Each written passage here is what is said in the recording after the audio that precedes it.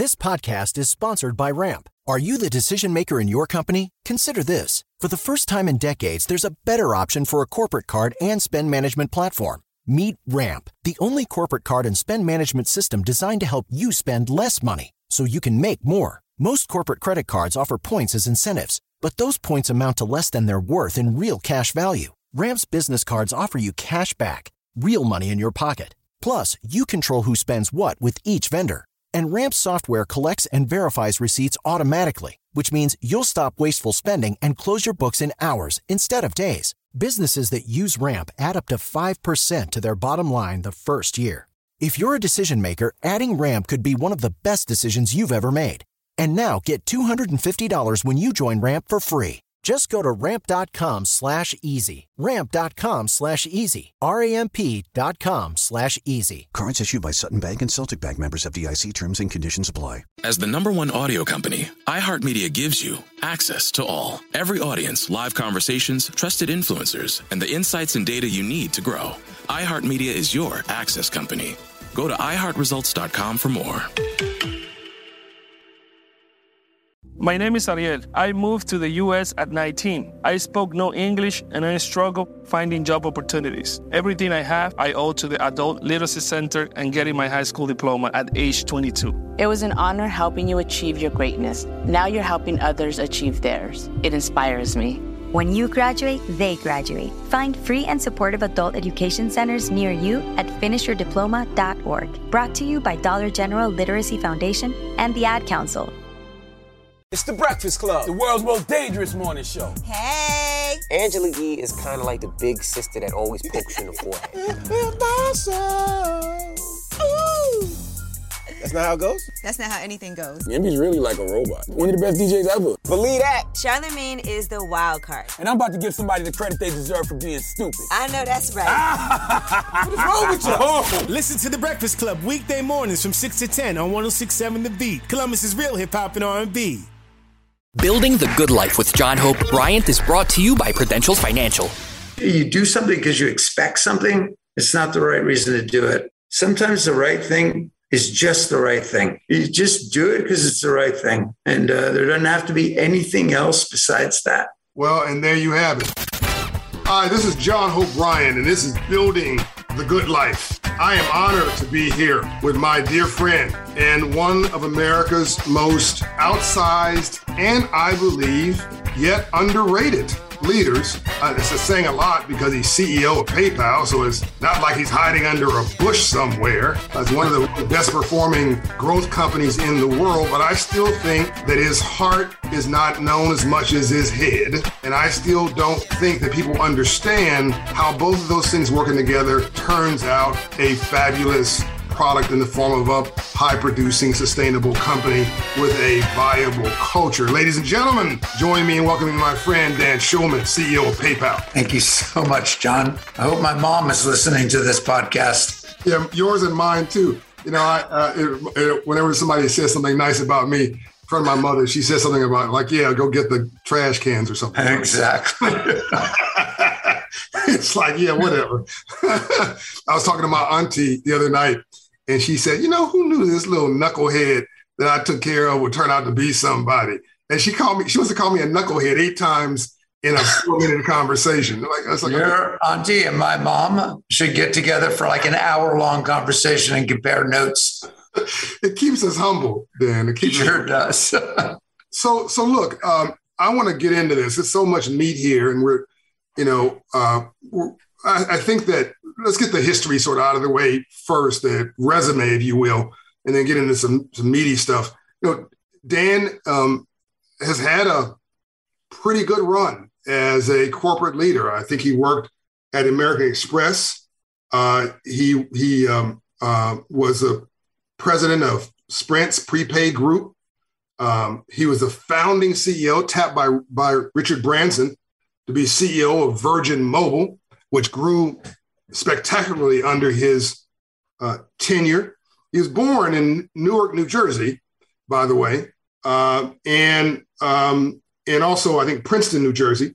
And you know, as sort of a hat to the privilege that he acknowledges he had, he was a captain of the tennis team and the lacrosse team at Princeton High School. He went on to receive degrees in economics from Middlebury College and an MBA from New York University Stern School of Business.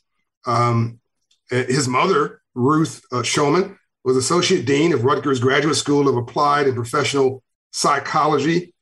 His father, Mel Schulman, was a chemical engineer.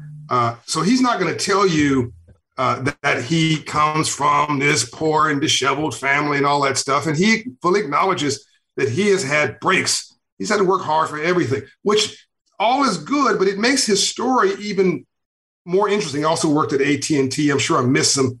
Don't worry about it, John. That's good enough as a bio. Yeah. I mean, weren't you in charge of a $22 billion division at AT&T also? Yeah, I was, yeah. Baller stuff. He was CEO of Priceline. I mean, this is a big time CEO. And again, if you listen to the resume I just gave you and the lacrosse and all that kind of stuff, it makes absolutely no sense that he cares about poor people or he has a heart for struggling folks. But he does. And I'm not going to bother everybody to drag them through this story I've worn out of one of the first conversations that Dan and I had. And maybe if it comes in the course of this, naturally in the course of this conversation, I'll retell parts of it. But I can't remember the last time a big time CEO was as bothered by social injustice as I was as an African-American entrepreneur growing up in Compton, California, in South Central LA. I know why I'm bothered. I know why Ambassador Andrew Young is bothered, right? I couldn't figure out why in the hell Dan Schulman was bothered. And even if he was bothered, why he would volunteer to write a check out of his own checkbook to do something about it. And I'm not talking about little dollars, folks. I'm talking about a significant portion of his compensation. And as I got to know him, it becomes obvious when you talk to him, it's in his bones. But I don't get it. Like an engineer's son, a dean's son, like, Dan, help me understand where I call it decency, right? But where does that sense of fair play come from a hard-nosed, hard-driving, highly successful corporate executive? Well, John, like all of us, we're the products of our parents. You kind of talked about my parents at the end of their road, where their careers led. But, my dad came out of the Army fighting in World War II on GI Bill. He was, he ran part of a chemical plant in Newark, New Jersey, the night shift from 12 midnight to 6 in the morning. His parents were immigrants from Russia and Poland. My mom, was a school teacher starting off, part-time school teacher. And we lived in, an apartment where me and my brother and my sister shared the same bedroom, and we shared the same bathroom with my mom and dad. And so, I saw how hard they worked. I saw how much they cared about the condition of our society. They were early on activists. My grandfather was a union organizer in the garment district of New York.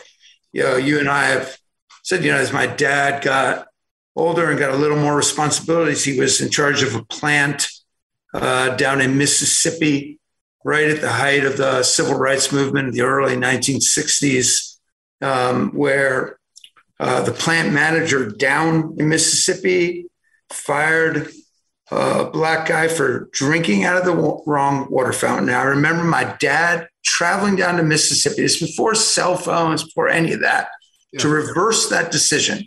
So here's a Jewish white guy going down to Mississippi to reverse a decision.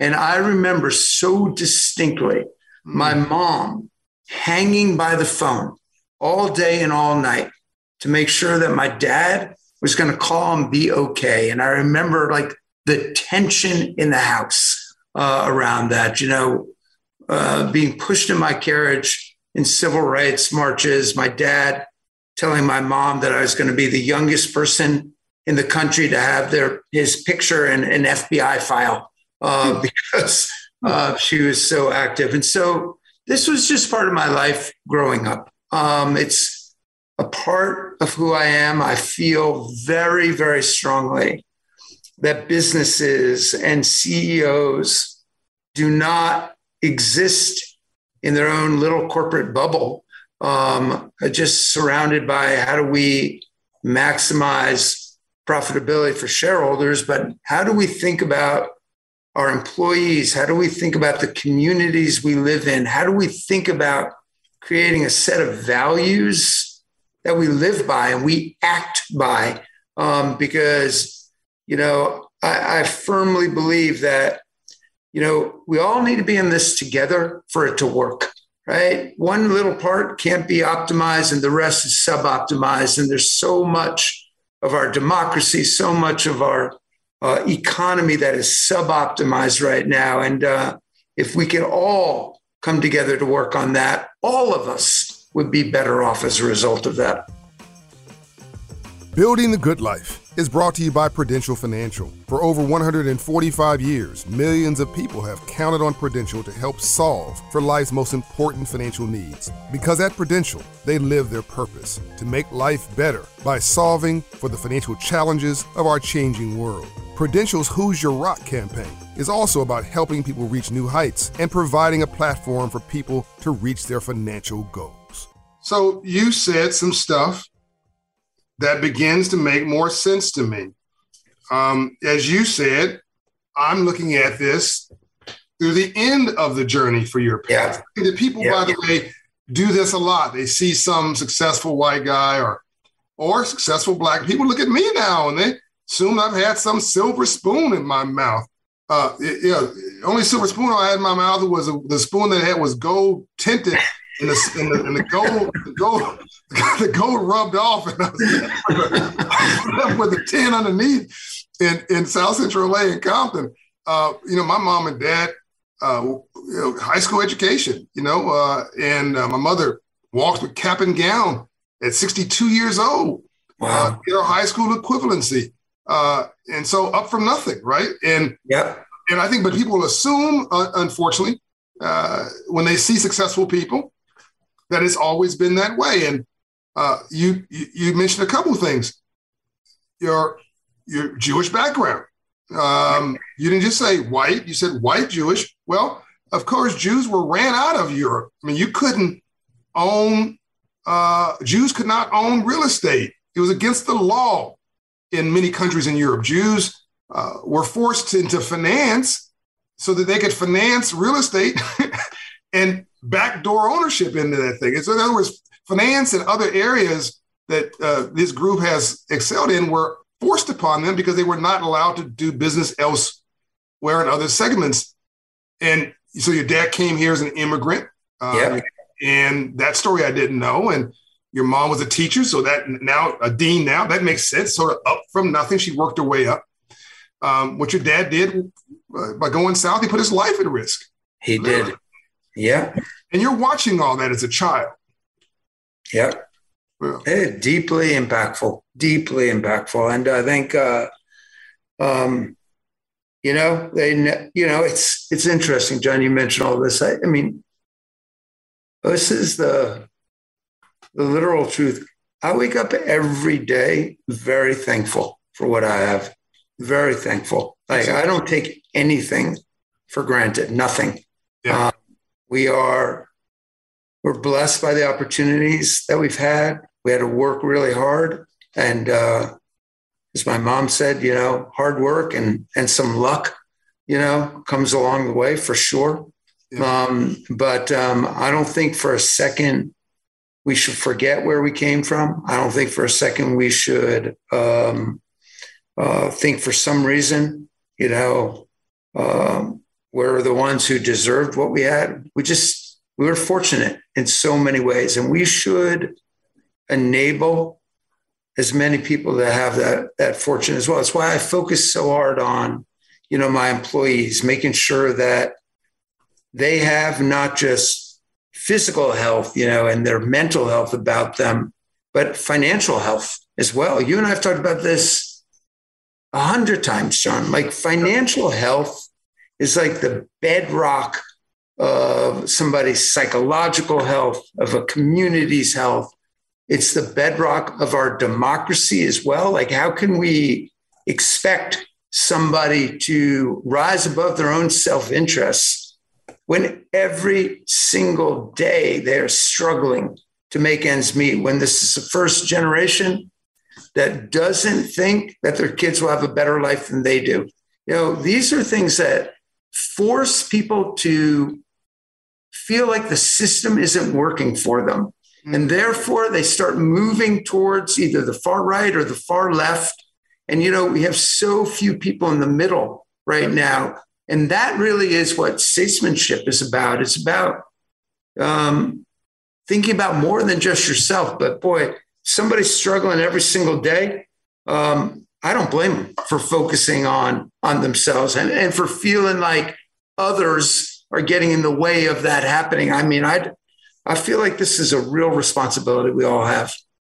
So one point, I think, we may debate this, who knows, but I think of clarification. You said there's folks on the left, there's folks on the right, deep in those areas. We agree. And there's so few people in the middle. My experience is that most people are in the middle. They're just quiet. The loud voices are far left and the loud voices are far right. The bullies are out there on the edges. But in Dr. King's day, he had 20% of the white community support. And by the way, my friend, half of that was Jewish. Yep. And he had 20% of the black community support. But most black folks sat on their hands. They were sort of in the middle ground going, well, he's a rebel rouser. He's a troublemaker. I'm not quite sure. I sort of believe what he's saying, but I don't want to get involved. Here's a big one. I don't want to get involved. In Germany, I think most people were against the treatment of Jews, but they didn't want to get, quote, involved. One of the things that inspiring me today, Dan, in what's going on here in the world, really, and I'm really heartbroken about what's happening with Ukraine, but rainbows only follow storms. In the midst of this, you've had the majority of the modern world rally for Ukraine and say, knock it off, enough already. No, this is not, I'm not sitting on my hands anymore. This is not right. That's inspiring. But more cases than not, people just sit in their comfort zones. And so what I like about you is that you live your values. That's the people I have on this show. The Bible says, be hot or be cold. If you lukewarm, I'll spat you out. Translation, even God doesn't like mediocrity. You got mad at me one time. You won't even remember it, but you got mad at me. I don't, actually. I'm looking forward to hearing about it. We were at a place I can't describe, someplace in Utah or someplace, and I can't say where it was, but you got mad at me because I said me and Doug McMillan, the CEO of Walmart, and Tony Ressler. Oh, yeah, I remember. Billionaire Tony Ressler, who owns the Atlanta Hawks, and Disney CEO and the Nike CEO, and actually John wasn't involved that yet.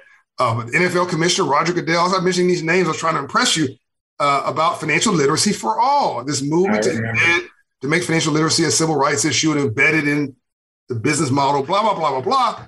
And I finished all that. You like, John, what are you doing? Why aren't I in there? I should have been the first phone call you made. I remember that. And I loved it. I mean, you were serious, and I went and got you included retroactively. Yes, I remember that. Yep.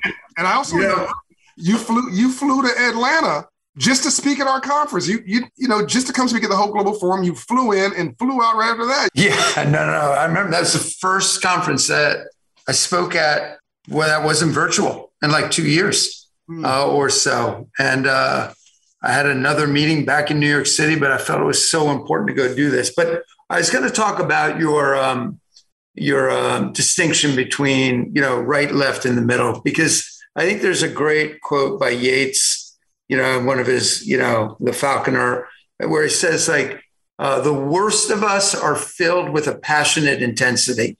And that's, to the point you were saying, like those who are on the far right and far left with social networks now have this ability to really magnify the voice. And so many people are scared to lend their voice. And by the way, I understand it. I fully understand it because as you and I have discussed, some of the decisions that we've made at PayPal, whether it be withdrawing from North Carolina because of the House Bill 2, the bathroom bill, result. Can you tell the audience what that was, by the way? Yeah. The House Bill 2, in our reading of it, kind of allowed for the potential discrimination against someone for their sexual orientation or sexual identity. And we were just about to go into North Carolina, put in place a 600-person office there. We had a big news conference with the governor. And once they passed that bill, I was like, there's no way that we're going forward with this. It is anathema to our values. And we pulled out. It resulted in, front page of the New York Times. It was very lonely for a while. It resulted in death threats against me for quite a while. I couldn't even go into a bathroom without security people searching the stalls to be sure nobody was there waiting, to do some harm. And so taking stands usually involves some degree of courage, whatever it may be, because there are going to be people throwing rocks at you, or at least verbal rocks at you, almost no matter what you do. Like we take down hundreds of sites from using PayPal or Venmo to raise money because they advocate either violence, racial intolerance, or hatred. That's not an easy thing to do, to police your own platform to go and do that. Because a couple of things. First of all, many of the hatred is, it's in code. So if somebody sends you, John, 88 cents in Venmo, 88 is the eighth letter of the alphabet is H. 88 is HH, which is Heil Hitler. Wow. So it's typically white supremacists doing that. And so you need to know codes to be able to understand kind of who to pull down. It's not straightforward. And also, nobody teaches you in college or advanced graduate school, where does hatred begin and where does free speech end? Right? The only thing they say is you can't yell fire in a crowded theater. That's the example everybody uses. Right. But where does somebody's right to have their own opinion on something cross over into hatred? And you have to make a values-based decision on that. But I think just because it's difficult doesn't mean that we don't have the responsibility to try and reduce the rhetoric of hatred and violence in our society. And every time we take down a platform or take down a site, it can result in a ton of both hate email as well as, sometimes more physical threats. But that's an obligation that we have, and there's countless examples of that, which is why it's hard sometimes in the middle to stand up. But I think, we may not be able to finish the job, you or I or the others who try so hard, but that does not excuse us from being in the fight.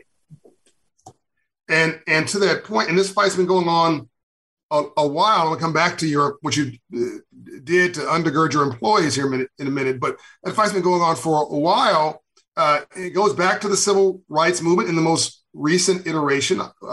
We're in what I call today the third Reconstruction. People can go online and read what I have to say about the third Reconstruction now, which is social justice through an economic lens. moving into the business suites, not the mean streets. But in the 60s, Dr. King and Andrew Young, who turns 90 this weekend, by the way, they would march in the South, shut down the economy of towns for whom the majority of the population was Black, typically. Those customers wouldn't go in the stores, Dan. And the knock-on effect was the private sector, after a few weeks feeling the pinch, had to make a choice between the governor's values or the mayor's values or their economic prosperity. And they would meet with Andrew Young quietly behind closed doors so as not to embarrass anybody. And almost 100% of the time, Dan, the business leaders cut a deal. We're happy to take down the whites-only signs. Stop picketing our businesses. We'll employ people. We are with you. And that then forced the government leaders to change their tune. It was the private sector that integrated the South. Now, at some pain to the private sectors, they had death threats and so on and so forth. So as you were talking about what happened to you, it reminded me, harking back to what happened to leaders in the 1960s. So God bless you. So I'm now forced almost to tell this story because I need people to understand who you are. I've said this in a private, closed environment, but I'm not going to embarrass you too badly. But almost in our first meeting, and this is why when people tell me when they're looking at payment services and payment platforms, I will hear all the time, "Oh, I want to do business with PayPal. They're a company with a purpose. They mean what they say. They're not just about making money." And if I have a choice of using several different platforms, and I see PayPal, I always choose you. My Rachel Doff is hooked. My chief of staff is hooked on PayPal because we know your values. Okay, so I'm with you. The first time we really had a real conversation. Yep. And you said, I'm thinking about giving a big amount of money to my employees and to the community. And I said, don't do it. and Dan, I think your head spun on your neck. I was pretty shocked. Yep. Yep. And it was a lot of money. It was a lot of money. Yeah. And I was really serious about how can I personally make an impact? And this wasn't somebody else's money. This was his. And I said, and don't be sending me hate mail now because I told him not to do it. I said, listen to the whole story now. I said, Dan, don't do it. Somebody knocks you off. You quit. You get fired. Whatever. You decide to go on long-term vacation. The next CEO is not going to have those values. I never heard of CEO in my life. And I know a bunch of them that says I'm going to write a check out of my own pocketbook for $50 million. And this was before George Floyd, as I recall. Yes. Yeah. This was before George Floyd. Yeah. For sure. Well before. Yeah. And I said, don't do it because it's not sustainable. And you're going to give people a handout, but maybe not a hand up. Let's tie it to something that's larger, and let's tie it to the company. And I didn't give you a number. I just said you can do multiples more of this more sustainably. It is embedded as part of the business plan. It is a business case for diversity, inclusion, fairness, and opportunity. And you went back. I figured you'd write me off and say, that's the last time I talked to that bozo. And you went back. Next thing I hear, Dan, you're announcing a $500 million plus commitment to your employees and to the communities you serve. Tell the audience a little bit about what you did, which was fantastic and created great texture and commitment amongst your team members too. Yeah, so there are two things, John, that we did. One is I surveyed all of my employees to find out how many of them were struggling to make ends meet. The truth of the matter is, John, I thought that survey was going to come back quite favorably in terms of fairness because PayPal pays always at or above market rates. And this is where the first time where I was kind of like, wait, capitalism is not working. Markets are not working for a large part of our population. Like all of my entry-level employees, all my call center employees said they were struggling to make ends meet at the end of the month. Let's call it 35, 40% of the people inside PayPal. And then I said, okay, well, how do we measure it? Right? Because people were like, well, up your minimum wage. And we really don't do minimum wage per se. And I was like, why don't we measure it scientifically? Like, let's look at like how much money does somebody have after they pay their taxes and their essential living expenses? How much money they have to save to buy textbooks for their kids, to take somebody out once a month, to save up for an emergency that they may have.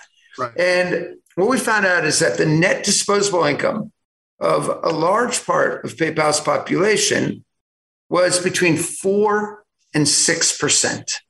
And so it was no wonder they were struggling. And we worked with academia, we worked with some nonprofits who said basically the minimum somebody needs to feel financially healthy and secure is 20% NDI. So that is a huge amount from the... What's NDI for the audience? Net disposable income. How much income do you have as an individual after you pay your taxes and your essential living expenses? What do you have left over? Right. So we then came up with a program to take the NDI of every PayPal employee from 4 to 6% to a minimum of 20%. Wow. And we slashed the cost of healthcare benefits by 67%. So people didn't have to choose between healthcare and food on the table.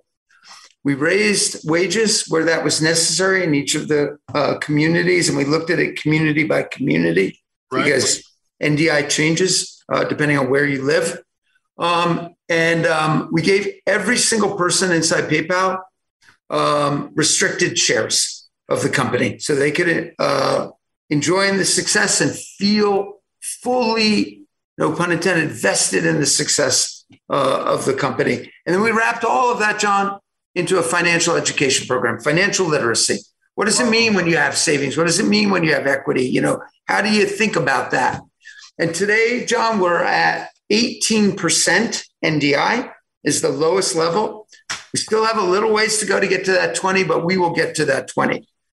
To your point, John, the difference between what I was going to do and what we did systemically, I mean, it's just night and day difference for our employees. And then the second thing you mentioned, post the death of George Floyd, when there was this outpouring of emotion and anger and frustration that just swept through our country, I was going to basically do what a lot of other companies were doing, which is give a couple of $1 million to very well-deserved and hardworking nonprofits, NGOs, who were right on the ground. And I spoke to you, I spoke to Reverend Barber, I spoke to Darren, I spoke to a number of different leaders in the Black community. And I remember one of them saying to me, Dan, this needs to be a moment over time or a movement over time and not a moment in time. So we need to think about this on a longer term basis. And if we're thinking about things like reducing the racial wealth gap, $2 or $3 million here or there isn't going to do it. And so we came up and said, we're going to commit $535 million to do our part to reduce the racial wealth gap. And John, we didn't just say it. We've now committed all of that money in a number of different areas. We can get into it if it's helpful, but to really show our commitment to advocating for justice in our society. And this is what I call justice, not just us. Yeah. This is real money. And he didn't say $500 million and then bracket and say pesos or these days rubles or no, this is U.S. currency, $500+ million for the reinvestment, not a giveaway program, a reinvestment into his greatest asset, his people and the communities that they serve, because as he does more for them, they are able to reinvest and do more and give back more for the company. And we've seen companies that do this see their performance over time increase and their brand equity become more resilient. There are many companies who are doing incredibly well, and I would not have their CEOs on my show. I don't want to give them free attention or advertising for what they do. I want to highlight leaders like you and Tony Ressler and Ed Bastian, Delta, and John Donahoe, CEO of Nike.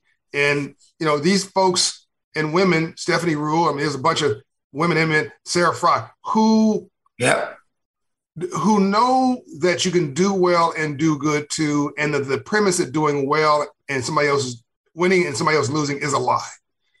Yeah.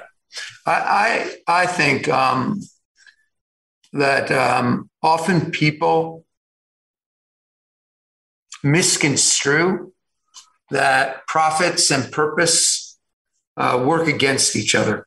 They don't. I think they are firmly linked together. I'll tell you why I feel that so strongly.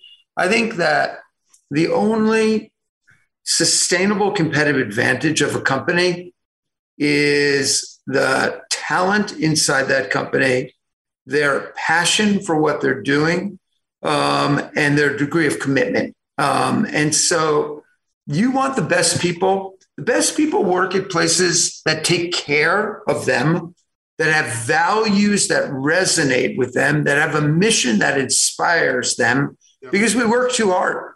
We spend 12, 14 hours a day working, and it's nonstop. And you need to be able to get up every morning and believe and go that extra step all the time. That's why I wanted to make every employee inside PayPal a shareholder, because they know that everything they do matters. Every customer interaction they have matters. That's right. And so I think you show me two companies, one that really takes care of their employees, that has passionate and engaged employees, and one that doesn't, but has this great strategy. Right. And I'm going to bet on the one that has the passionate and engaged employees anytime. Yep. And so, I don't think these things are in conflict. And to your point, the brand and the brand ethos of a caring, inclusive company is something that I think resonates to the overwhelming majority of people.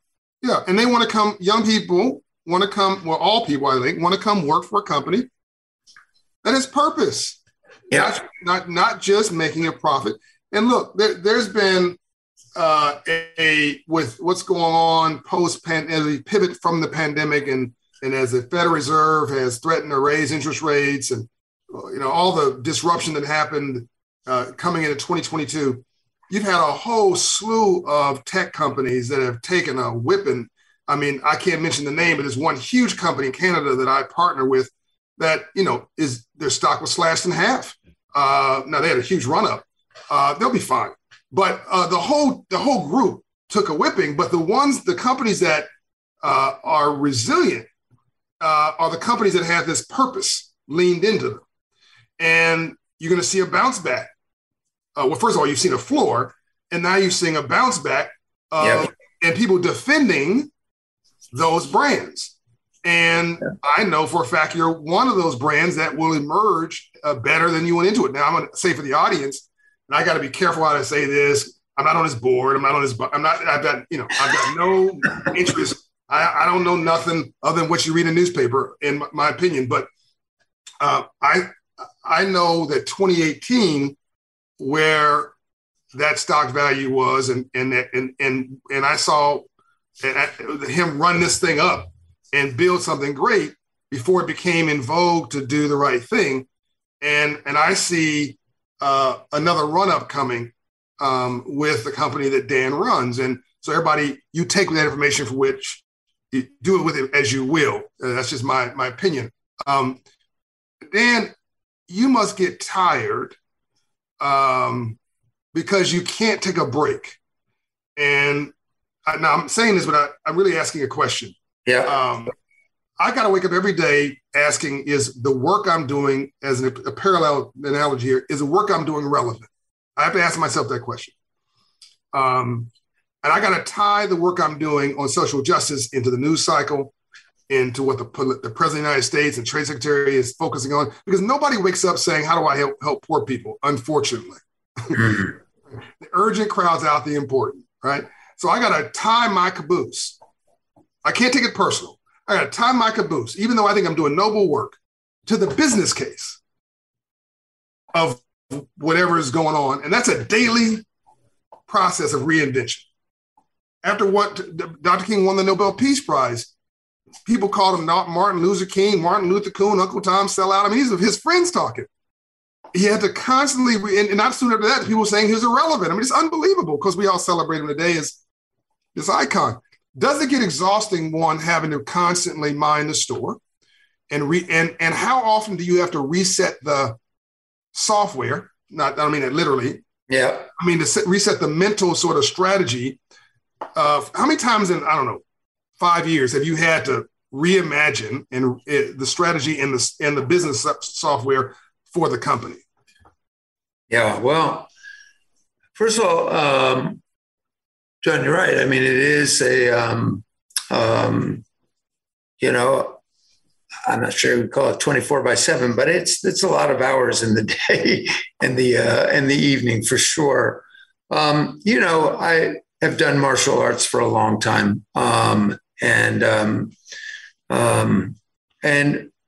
Most people associate martial arts with the physical and fighting, and obviously that's a huge part of it. But the biggest part of it is how do you control what's in your head?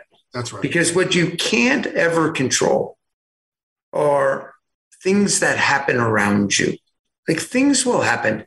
The only thing you can control is how you react to them. That's right. And there needs to be a stillness and a little bit of Zen and resilience and humility in I think any leader of a company.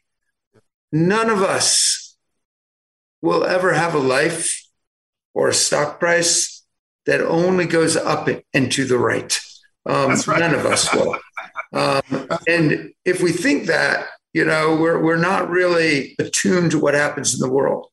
The real mark of a leader, I think, is that when they are hit, do they get back up, and how do they reinvent themselves? And that has to happen continually. It's happened to you. Yep. It's happened to me. Yep. It's happened to everyone we've met if we go into their life story as well. Everyone's been knocked down. And it really is the measure of somebody on how they get back up.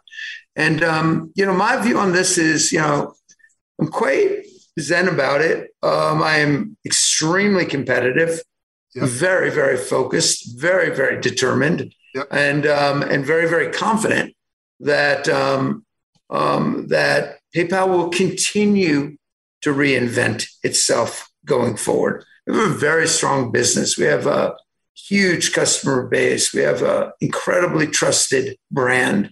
Global. But like everybody, you have to not rest on your past laurels, but look ahead and continually reinvent yourself in a way that is very attuned to what consumers and merchants need. And we have some great people inside PayPal, and they are very focused and very determined as well. And so I have to say, I have a ton of optimism about the future because we're a company that really matters. And we've got a mission that matters, a set of values that matter, and a lot of people count on us. That Zen is so important that you talked about. One of the reasons I like you is that you're reasonably comfortable in your own skin. Comfortable in your own skin. So I know I'm dealing with an authentic person. I don't edit when I'm talking to you. I just talk to you. And we've never talked about this. This is just, you can't see Dan's nodding his head.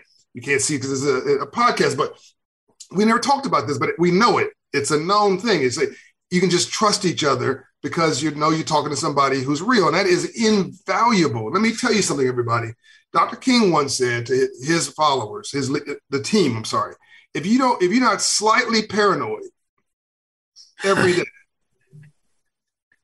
and you don't acknowledge that you're a little crazy to think that you can change the world in your lifetime for the good, in spite of what you're seeing around you, you really are unstable.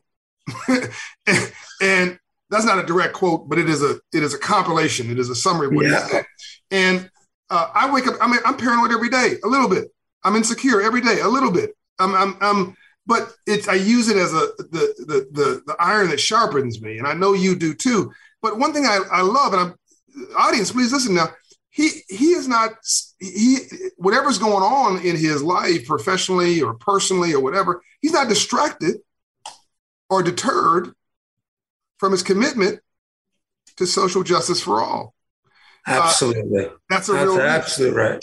By the way, John, to your point, I think, I used to get very, very nervous before I would give a presentation, and it used to impact the quality of that presentation. And now I get nervous before every single presentation still, right? That never goes away. And people should just never goes away. But I love that feeling because it's what gives me the energy to be, to really come alive in front of that. If I don't have that nervousness, then you don't have that adrenaline that's coming through. And it's how do you harness very real human nature to kind of excel going forward?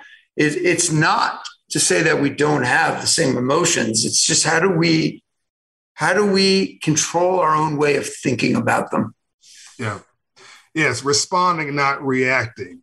Yeah. Whenever you make an emotional decision, it's going to probably be the wrong one. Let me just tell you something, Dan. I've never had this happen on a podcast of mine before. I have just about run out of time, not running out of things to talk about. And I don't want to end this. We have such a great relationship and rapport. We just ran through this. I want you to leave the audience. I'm going to let you spend the next 5 minutes going in whatever direction you want, but I want you to leave the audience with some tools, right? How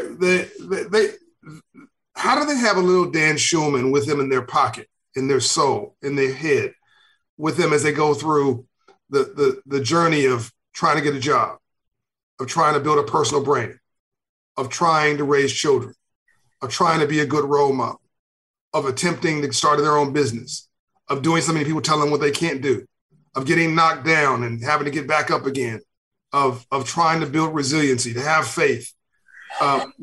So a couple questions, and you can answer in the way you like. What are your lessons to people for building?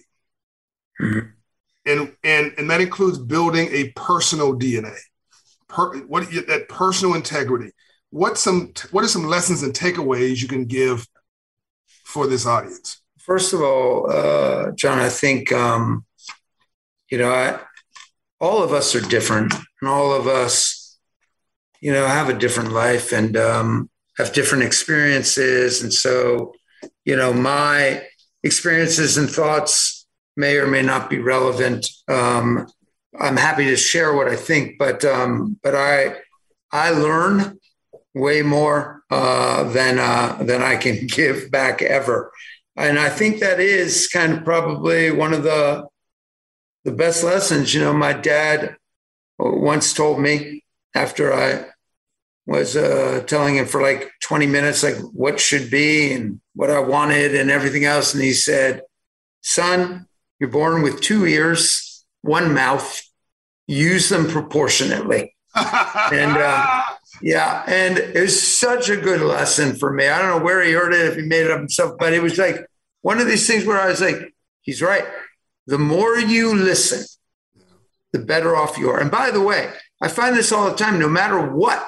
Like, here's the thing, like the second you think you know it all, you're done. You are done because you don't know it all. The world is changing so quickly. We have to have humility and respect for everyone that we meet and listen and learn from them. And by the way, sometimes you don't agree. But you learn all the time. Even I tell my team all the time, I want to not be a team because we talk about the weather and agree on it. I want to be a team because we talk about the real issues that are really hard, and we can still be a team afterwards. That's the key. And there needs to be a real sense of humbleness, of quiet confidence, so that you don't go into fight or flight mode, but you can really listen with good intent. And so I think this authenticity, respect, humility, learning to listen, knowing that you can always learn, so essential for anything, I think, in life. Amen. I have never told you this, Dan, and this includes at the Super Bowl when I was in the booth with Roger Goodell and a bunch of CEOs. I never told you this. I didn't want you to get a big head. But whenever I mention your name, people light up. I'm talking about other leaders, CEOs universally and leaders universally, all races. I love Dan Schulman. I respect Dan Schulman. Oh yeah, Dan, he's running a great shop. Oh, I'd follow him anywhere. It's what people say about you when you're not around that gives you some indication that you're on the right path. And it's very kind. It's very nice to hear, John. Very kind of you to say. But I know you do it anyway. You would do the right thing, whether they said nice things. That's why people say that, you know. You expect something, and because you do something because you expect something, it's not the right reason to do it. I was telling a commissioner in the European Union the other day, I said, sometimes the right thing is just the right thing. You know, it's like you just do it because it's the right thing. And there doesn't have to be anything else besides that. Well, and there you have it. Sometimes the right thing is just the right thing. This is John Hope Bryant. This is Building the Good Life. My friend Dan Schulman. Now, this is the master class of what Dan Schulman taught me to help you build. Be curious. Be nosy. Understand, as his father taught him, God gave you 2 ears and 1 mouth, so you listen twice as much as you talk. Reinvent yourself always. Never be satisfied, never settle. The Bible suggests, be hot or be cold. If you're lukewarm, I'll spat you out. Translation, even God isn't like mediocrity. Whatever you're going to do it with both feet. Reinvent yourself. Always understand that life is a series of software upgrades. What is yours? Understand that you're better together. That's a good partnership. That's a good marriage. That's a good friendship. If 2 + 2 = 3, run. Whoever you're with and whatever you're doing, 2 + 2 should equal 4, 5, 6, 10. And that's why he is reinvested in his people, because he understands that you cannot even calculate that return on investment. There is no growth without legitimate suffering. You cannot have a rainbow without a storm first. Don't trust anybody who hasn't gone through something, and trust everybody who has been through a war. And finally, bake goodness into your business plan. It is a lie that you can only do well when somebody else does badly. It is a truth that you can do well and do good too. You want truth of that? Look at Dan Schulman's life story from beginning to end. That's a drop the mic masterclass from CEO of PayPal, Dan Schulman. Building the Good Life with John Hope Bryant is brought to you by Prudential Financial.